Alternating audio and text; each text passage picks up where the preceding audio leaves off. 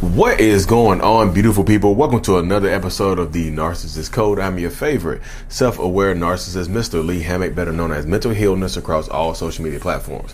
This is your first time seeing my... Mom deserves the best, and there's no better place to shop for Mother's Day than Whole Foods Market. They're your destination for unbeatable savings, from premium gifts to show-stopping flowers and irresistible desserts. Start by saving 33% with Prime on all body care and candles. Then get a 15-stem bunch of tulips for just $9.99 each with Prime. Round out Mom's menu with festive rosé, irresistible berry chantilly cake, and more special treats. Come celebrate Mother's Day at Whole Foods Market. My face or hear my lovely voice. I'm a clinically diagnosed narcissist, and I use my platform on social media to raise awareness for NPD, get more people into therapy, and also validate the victims, survivors, and thrivers of said disorder, said toxic people, said toxic traits. In today's episode, we're going to be talking about why some narcissists and toxic people drink so much. Why is drinking such an issue with a lot of narcissistic people, y'all? A lot of narcissistic people have drinking problems and all this and all that. So I understand the dynamic, y'all. Before we hop into today's episode, check out the self-love brand. I'm free. I love me. This is what the symbol stands for, y'all. I love me. Self-love brand, I'm free. Different stages of your healing and self-love journey. Link is in the description of every video and every podcast that I do, y'all. So yeah, why do some narcissists drink so much? So a lot of narcissists, including myself, I'm not an alcoholic, but some narcissistic people do become alcoholics. A lot of them do. But a lot of narcissists, including myself, drink to avoid shame. Drink to lower the level of shame that we feel within ourselves. A lot of people wonder why I call shame. I've literally made shame a person. Through therapy for the last 6 years, I've actually personalized shame. I call it the shame monster. It's like a monster. It's a person. It's a living being or whatever. So I can address, the reason I do this is because I can address shame accordingly. You see what I'm saying? Like if shame is some mythological creature, some kind of mythological beast or something like that, I can't address it accordingly. I have to, how do I fight shame if it's around me, if it's in the air or whatever? I can fight shame like a real person. I can, come on, shame. Ooh, I can duck and die. I can, dip, duck, dodge, dip, duck. You can duck a wrench. You can dodge a wrench. You can dodge a ball. Dodgeball. I didn't watch that movie. I see it a long time. But yeah, shame is it's a monster, y'all. It really is a monster. The shame monster is absolutely real. It's absolutely true. It's one of those things that is real. That I've made real. But a lot of narcissists drink to avoid that, to lower the shame. Shame is one of the loud ass voices in our heads that is always consistently beating us down, telling us that we'll never be good enough, that we're not good enough right now, that we'll never be anything in life, that if we deserve all the bad things that happen to us. When somebody makes us out to be when we do something bad, it completely makes us a bad person. If we do something wrong, if we make a minor mistake, we are viewed as a bad person. That's what shame does to us. But in order to quell shame, in order to fight the shame monster, sometimes a lot of narcissistic people drink. Some people drink to avoid it because, like, once you drink enough, shame just goes away.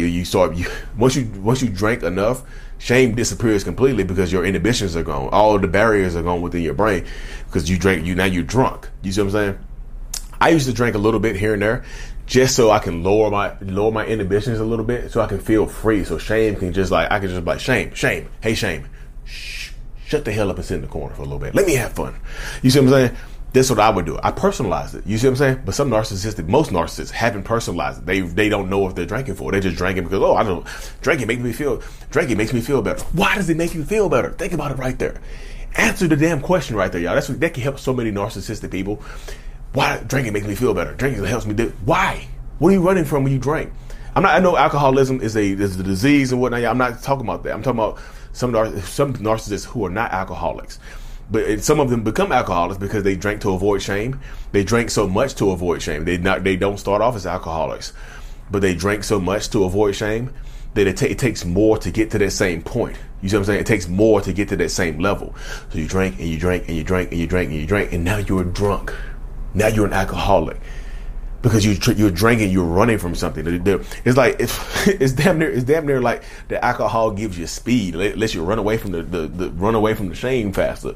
You mean the alcohol gives you a little, like, I don't know if y'all ever played Sonic the Hedgehog, the video game, but alcohol gives you the little boost. It's like jumping on a little box in Sonic, like bling. You put the red shoes on, you run faster. That's what alcohol does to some narcissistic people right there. It lets you put the shoes on and run faster. You know what I mean?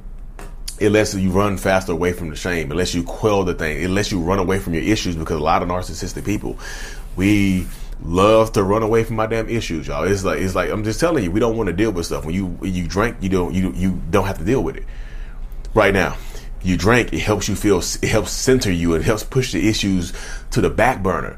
I've talked to so many people. I still do my one-on-ones over Zoom and whatnot, but I've talked to so many people in the last few weeks or last few months that have been dealing with shame and have been dealing with people, have been dealing with situations like that have been dealing with narcissistic people that are alcoholic. They drink 24 beers in a day. I'm like, how the hell? They don't eat. They just drink beer. You know what I'm saying? All the empty calories from beer, they just drink beer. They're so damn full from the beer, they don't even eat. They're suffering. You're suffering. If you're a narcissistic person watching this, and you drink so much and you don't even eat, you're suffering. It's so much easier and so much more it's healthier to actually battle the issues of what you're running from, as opposed to drinking. Because I'm telling you, when I take a couple shots, I had gotten it down to a damn science, y'all. When I would take a couple shots, it would allow me to be me. Sometimes drinking alcohol for narcissistic people it makes you feel like you're your real self now. It makes you feel like you are your real authentic self now, because all the fear, all the shame has been silenced for a little while. You've told shame, hey shame, I'm drinking Casamigos right now.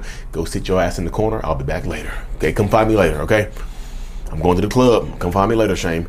So it allows you to be you. You feel like you're your authentic self when you drink. It feels good to drink. Sometimes people, it feels good to drink because it allows you to be you.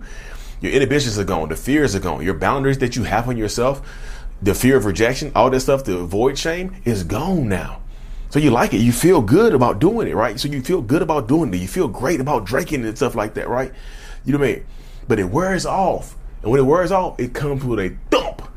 When it wears off, it comes with a thump. And what happens to a lot of people, you go overboard. If you don't know how to measure your stuff out, you don't know your own tolerance levels, you go overboard, and then you get drunk as hell, and then you black out. And guess what happens right here, y'all? This is the thing right here.